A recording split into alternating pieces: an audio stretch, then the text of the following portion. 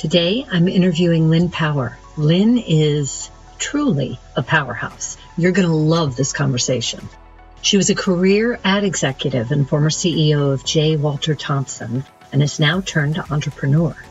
She launched Masami, a clean premium hair care company, in February 2020. And then in September of 2020, she launched a luxury bee-powered home fragrance company called Isle de Nature. She loves disrupting the status quo and creating products that are good for us and the environment. And she is such a great example of keeping things interesting, reinvention, and resilience. So stay tuned.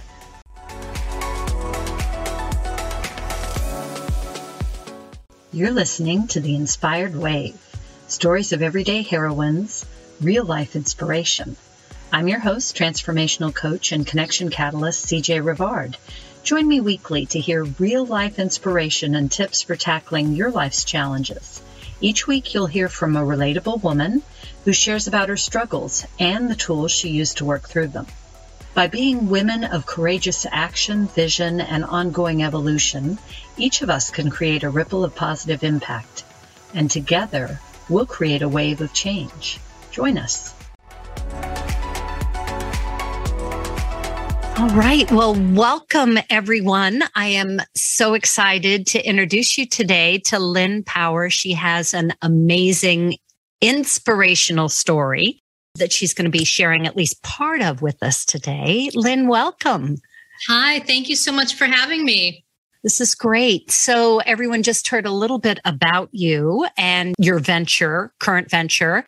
But before we dig into your story, can you just let us know where you're currently living and anything else you'd like to share before we get going? Sure. Yeah, I'm currently hunkered down in the Berkshires, which I have to say it is paradise. So I can't complain, although I am pretty isolated because I am dealing with cancer, which is why I am bald.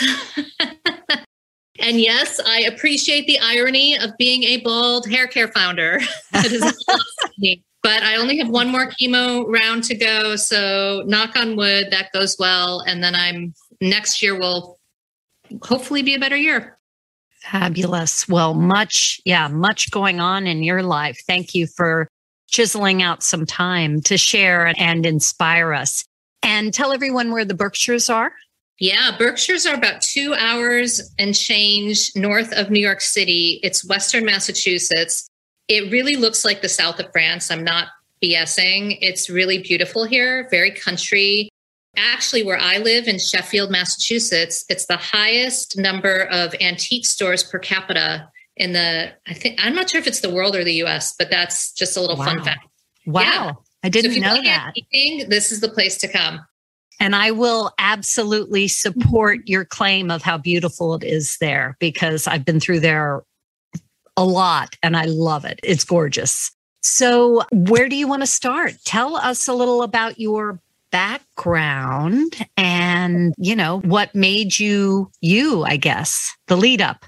Wow, that's a big question, but I will try to cut it down into manageable bits. So yeah, I spent 30 years, basically my entire career working in the ad industry. I wasn't planning on getting into the ad industry. I graduated from college in 1989, and there was a bit of a hiring freeze going on at the time. Mm-hmm. I had actually applied to the FBI. I wanted, it sounds crazy, but I've realized now, like in hindsight, there is a linkage between advertising and solving crimes because it's problem solving. Yeah. That's what I think I gravitated to. And that was what appealed to me about it. But I basically got a letter because back in those days, you had to actually wait for the mail to get a letter about, did you get the job or not?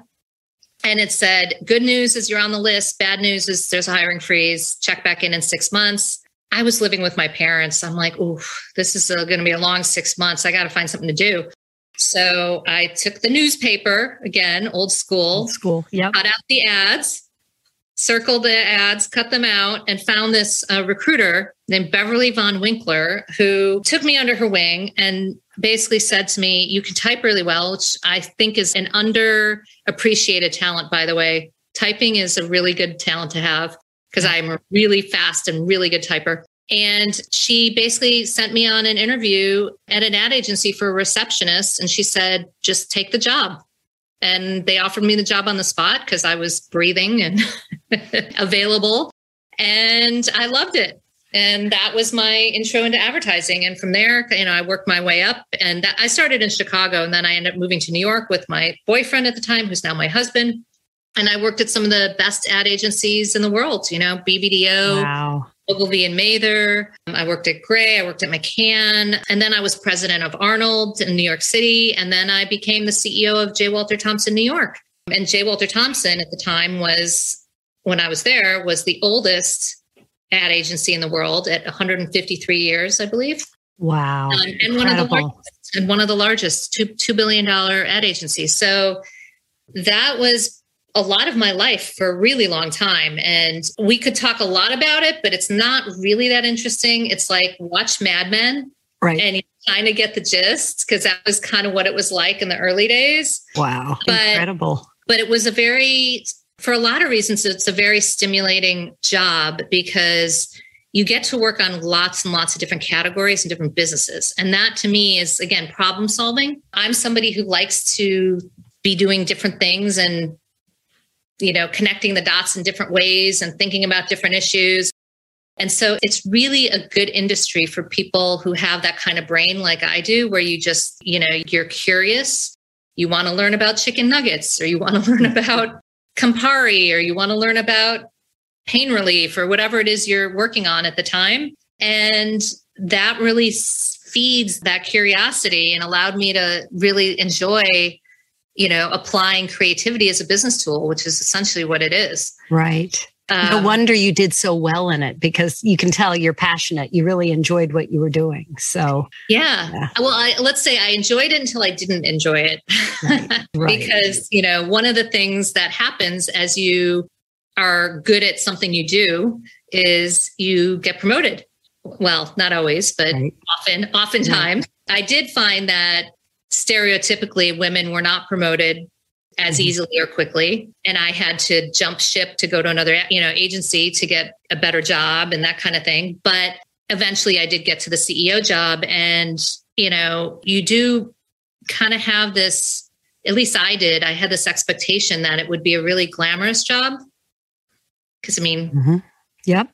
Running a big ad agency, even the celebrity talent that we would use. I got to meet Matthew McConaughey. I got to meet Heather Locklear, Andy McDowell, lots of L'Oreal celebrities, Eva Longoria, whatever. But when you're the CEO, it's not exactly glamorous. In fact, it's the opposite, because you're dealing with a lot of the issues. You're the one that has to put out all the fires. So Nobody's coming to you to thank you or tell you how great things are. People only want to complain. So you've got, lawsuits, HR issues, finance issues. That's pretty much your day. And I just kind of realized in 2018, I'd been doing it. I was at JWT for 4 years, and I'm like, I'm not having fun. This really is not what I set out to do. And it's a grind. And every day feels like I'm having to pull myself out of bed to just get into the office and solve, it is problem solving, which I said I liked, but not this kind of problem solving. Yeah, got it. So at what point did you realize that it wasn't fun anymore? How long did it take you for that to really sink in and for you to start thinking about doing something different? I would say 2 years. And I think I'm guilty of the same thing a lot of women are, which is we want to be team players. Mm-hmm. We don't want to disappoint anyone. We don't want to let anyone down. We want to be there for the people that we hired. And so even though I was not happy, I kind of stuck it out for a while because I just didn't want to leave people in the lurch. Yeah. And at some point I realized, okay, that's just not helping anyone. And I really just need to do something that I want to do and kind of take control back of my life, because I've been working all my life servicing other people's businesses and other people's brands. And what if I could actually do it for myself? And what would that look like? And that was really when I started thinking about that and realizing, I'm in a position, this is where being an older founder is a really good thing, because you've seen everything. It's like nothing phases you. And I'm in a position where I can take a risk and it's not going to matter because I've already accomplished what I want to accomplish, So in a way, it was like, well, if I do it my way and it bombs, at least I tried. Yeah. And if I do it my way and it's successful, I'll have fun and I'll have control and I'll be able to do it the way I want to do it. So it was very appealing when I started thinking about that. It's hard to kind of like shove that thought back into the box. Once it's out there, it's like, oh, that's something that I need to pursue. And then, of course, it's like, okay, well, then what is it that I want to do? But this is where I think the universe presents ideas or opportunities and you just have to grab them. And in my case, there were several. I mean, I could have gone down multiple lanes. I chose two. Two is even too many because I'm crazy and I like to do a lot and I like to be busy. But I met my hair care founder in 2018, my co-founder.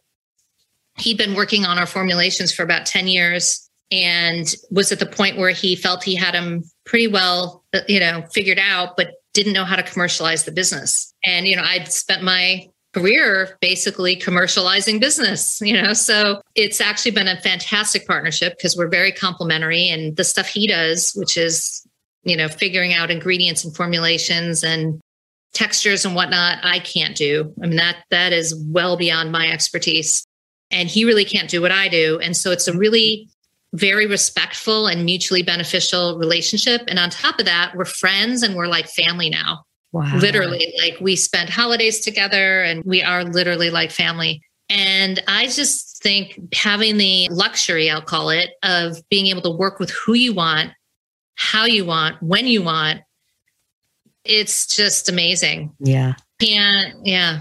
So I'm curious, how long did you know your co-owner before you decided to go into business together? Because that's a slippery slope to take on a partner.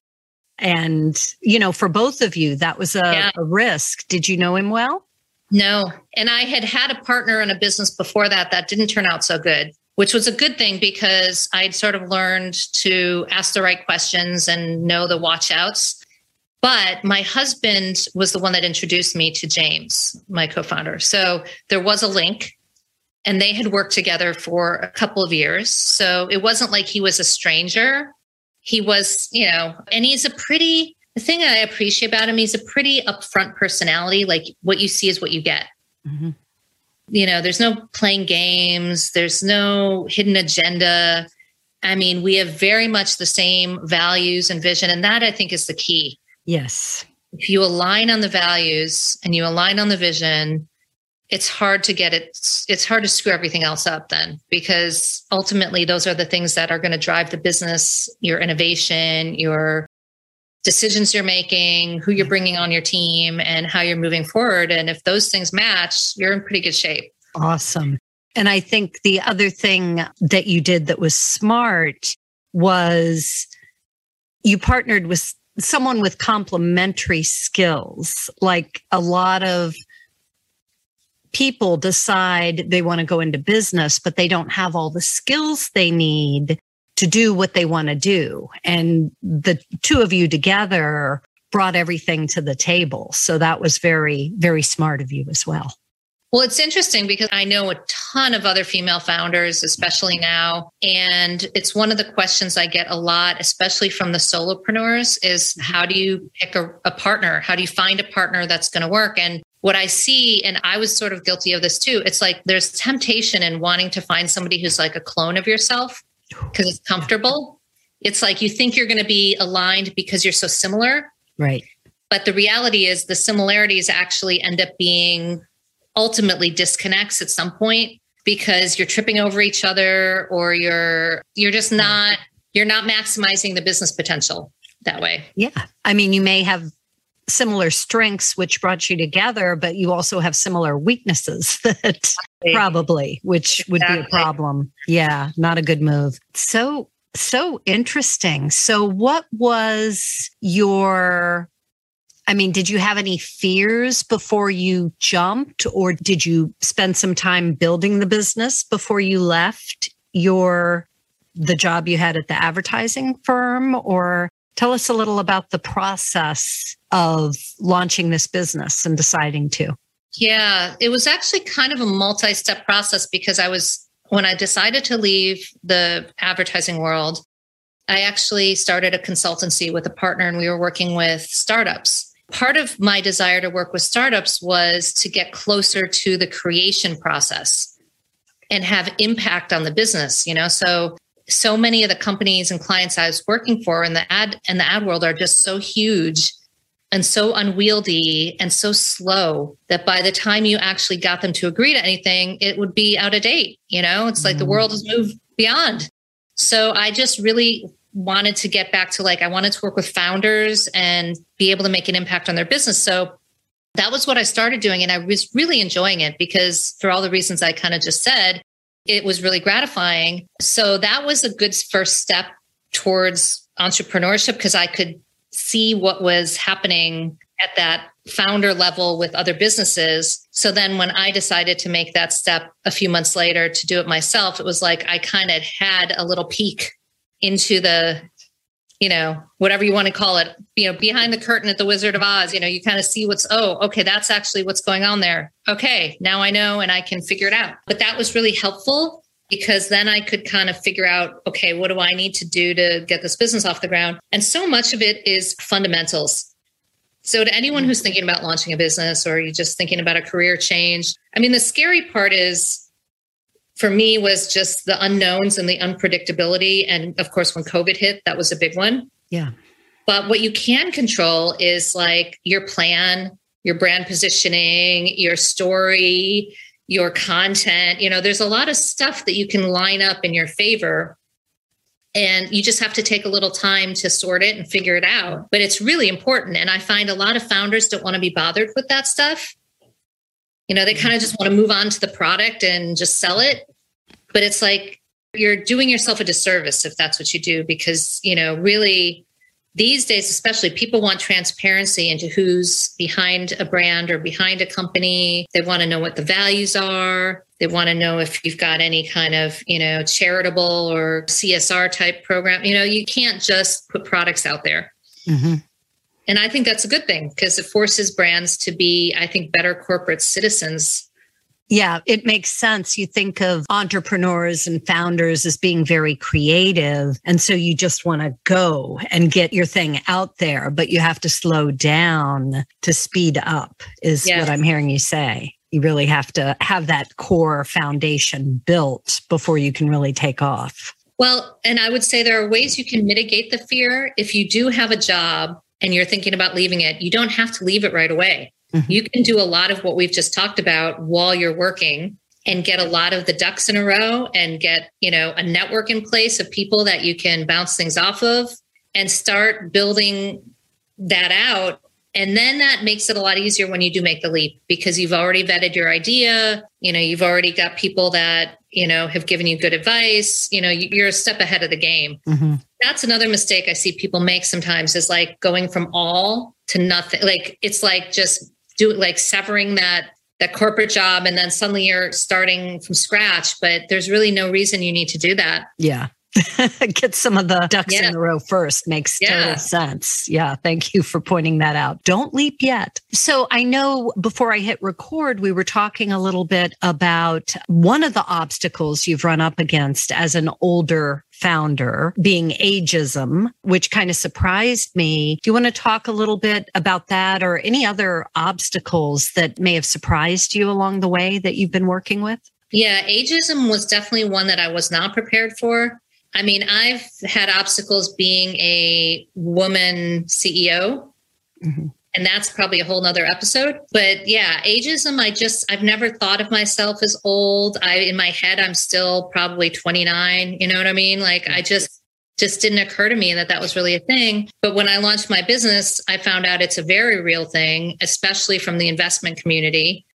And I guess the thing that surprised me about it is that there are a lot of studies that they're very easy to find. If you just literally Google successful founders, the average age of successful founders, there's a lot of studies that say that founders over 40 or founders with experience are significantly more successful, tend to be more successful than younger founders. And so for me, it was like, well, if the data says that, and if you're an investor and you're trying to make a good investment, why wouldn't you want to bet on somebody who's got the experience and the data is telling you is going to have a better chance of pulling it off? But I think it's just not sexy, unfortunately.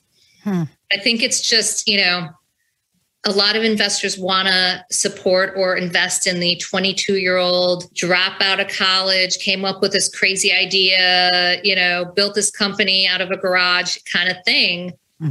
There's room for that for sure. I mean, those stories are amazing, but I was really surprised at the level of sort of skepticism that I ran into. Wow. Yeah. So that led me to not take investment money because why do I want to deal with people who are going to question my decisions or my abilities?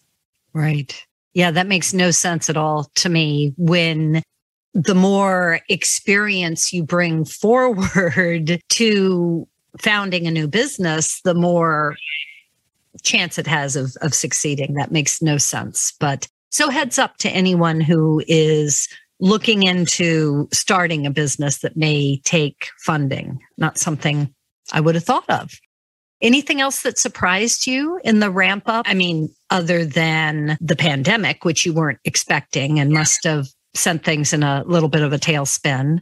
I'd say a couple things. I mean, certainly the supply chain issues were very real for us because we had products sitting on a boat. We had products sitting in a port. We had, we dealt with that. So that was certainly, something that we had to kind of wrap our heads around and figure out how to overcome. But it was a challenge that I think a lot of brands are having or had and are still having. So, there are ways around it. It's just you got to kind of rethink it. That was certainly a challenge. I would say, the challenges that COVID presented in terms of from a business perspective, okay, we can't get into salons.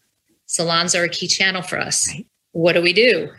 So in that case, we decided to really focus on our direct-to-consumer business and build out our Amazon business and other things because there's a pragmatic reality of you just can't get into salons right now. Right. And we were able to get into some great ones ultimately, like Spoke & Wheel, but it wasn't something that was as obvious. The big challenge that I had was getting cancer, which came out of nowhere. So when you have a health issue like that, you have to really rethink and reprioritize. And that's scary because, I'm set up to run my business a certain way.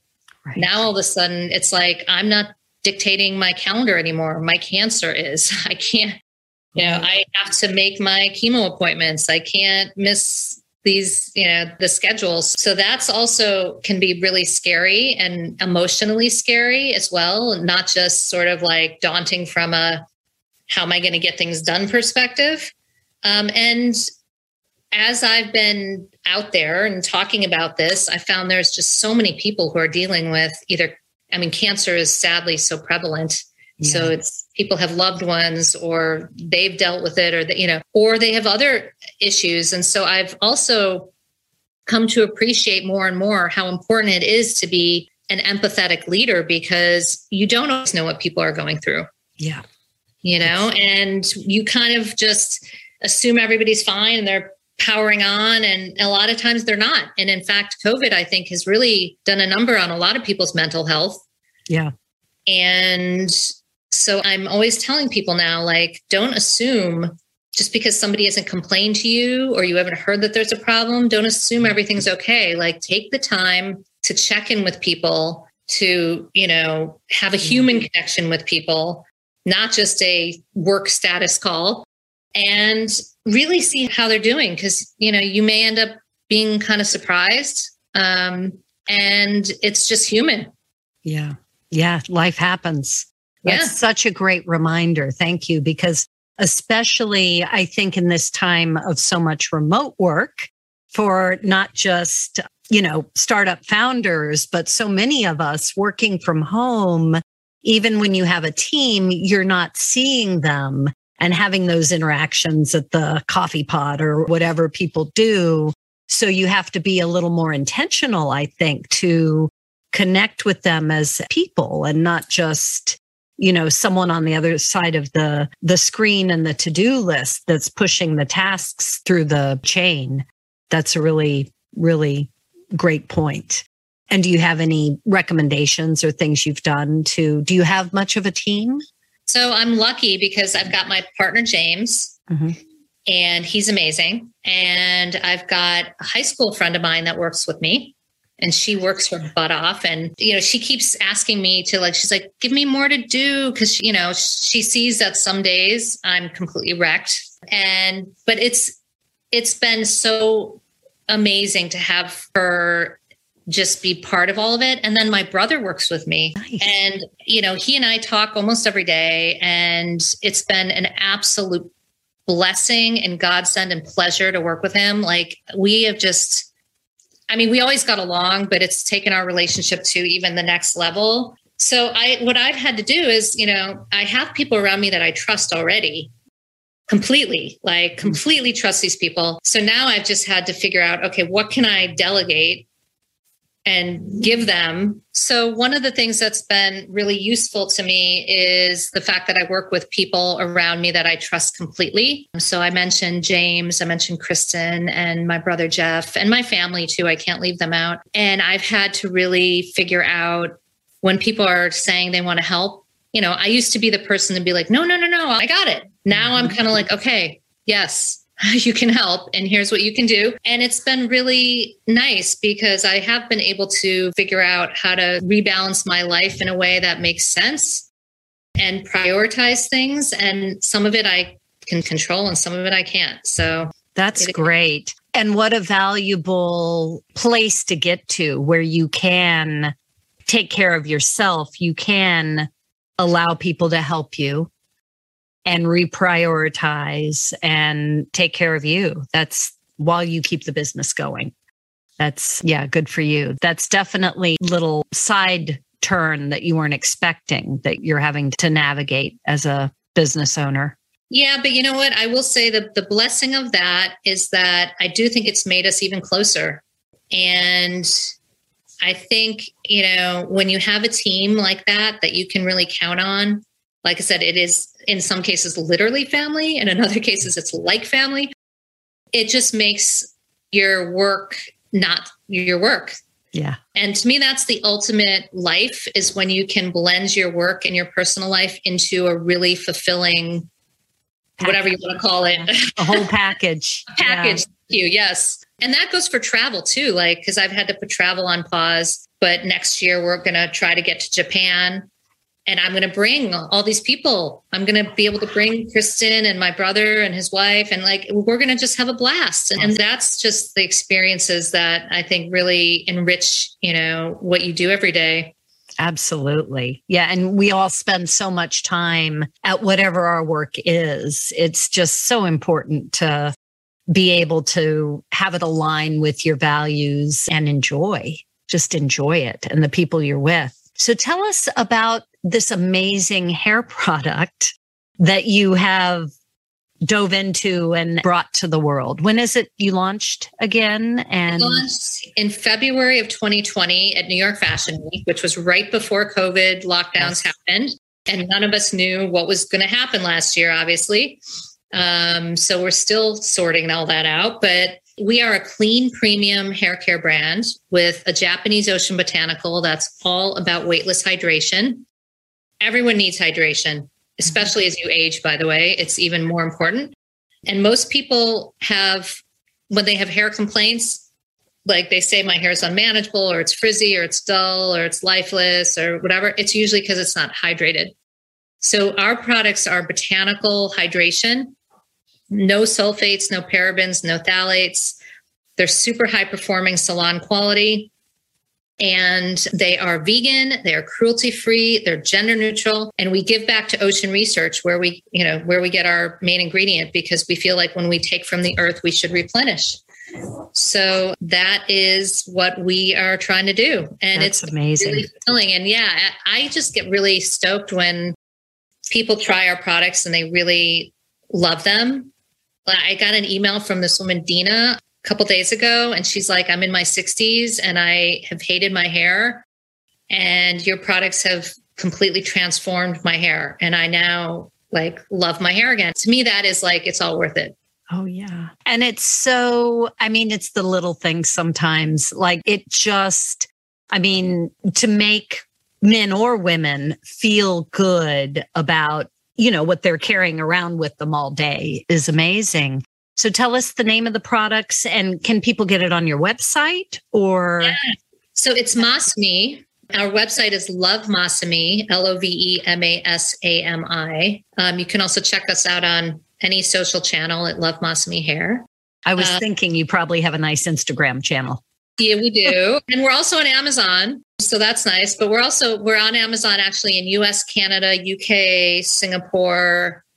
I'm missing somewhere. But anyway, yeah. So, and I think your point about self-esteem is so spot on, because I can tell you now that I don't have hair, it's challenging. Yeah. It really is. It's like, not that my hair was such a crowning glory, but I was a wash and go kind of person, and my hair products worked great for me. And I felt my hair was the best it could be for me.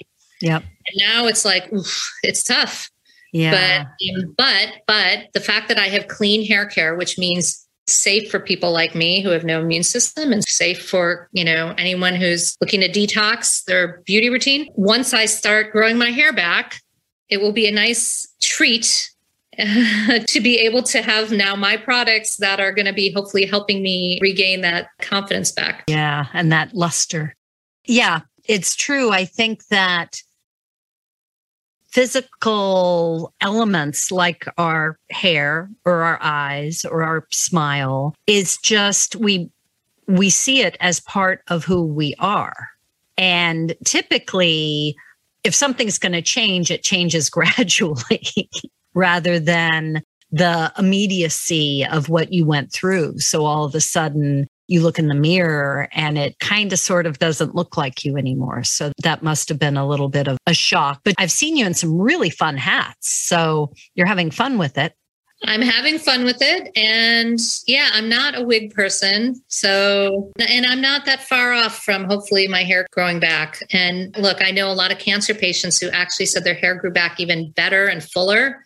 Mm-hmm. I don't know if that will be true for me, but it will be an interesting experiment. We will find out. Yes. Look forward to that. So any last words of advice you'd like to give anyone who is stuck in doing something with the majority of their time that they really aren't enjoying?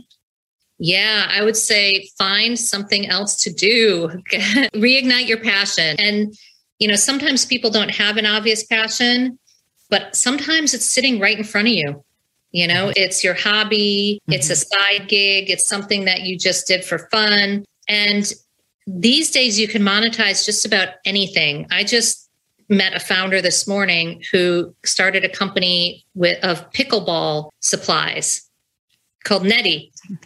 So it's like, you can pretty much figure out how to do anything if you put your heart into it. And so if you're miserable and you're just stuck, just take a look around. Also, I found that one of the best things you can do is get a fresh perspective. Talk to people outside your inner circle, meet new people, go on. There are a couple platforms I can suggest. One's called Lunch Club, free to join. They introduce you to a random person each week. It's not dating, trust me, but it's you meet people that you wouldn't otherwise meet that are going to like maybe give you a different way of thinking about something. Another one is called Current, CURNT, and you can join as well. And you can get on a panel about almost any subject matter and you'll learn stuff. So you can start there, and from there, hopefully that escalates into something bigger, and then you can get out of the job you hate. But don't wait. Yeah. Waiting is the worst thing you can do. And I will just say that, no matter what, maybe you have a vision, but you don't see creating it for a couple of years. As long as you hold that vision and you take little baby steps toward it, it's going to spark that interest and excitement and fire you up. You just need to get in motion toward something that excites you again. That's what I tell my children. Just start something. Yes. Yes. I've had that conversation with one or two of mine as well, because you don't know until you get moving, and then other things will come to you along the way. It's great advice. Well, Lynn, thank you so much for your time and sharing your story. I know there's a lot of jewels here that people can take away and inspire them to hopefully take action in pursuing a dream and whatnot. So thank you for sharing with us. I appreciate you and your time. And thank you, everyone, for listening. We will talk to you soon. Thank you, CJ. If you're like most women, you have a big dream on your heart and really want to make a positive impact in the lives of others. But self-doubt, fear, or other limiting beliefs often get in your way. What many women don't realize is that the one thing that can catapult them forward is deepening their self-love and self-esteem. So I have a free ebook for you that's really going to help you in this area. It's called 30 Days to Deepen Self-Love, and you can download it at the link in our show notes. Enjoy.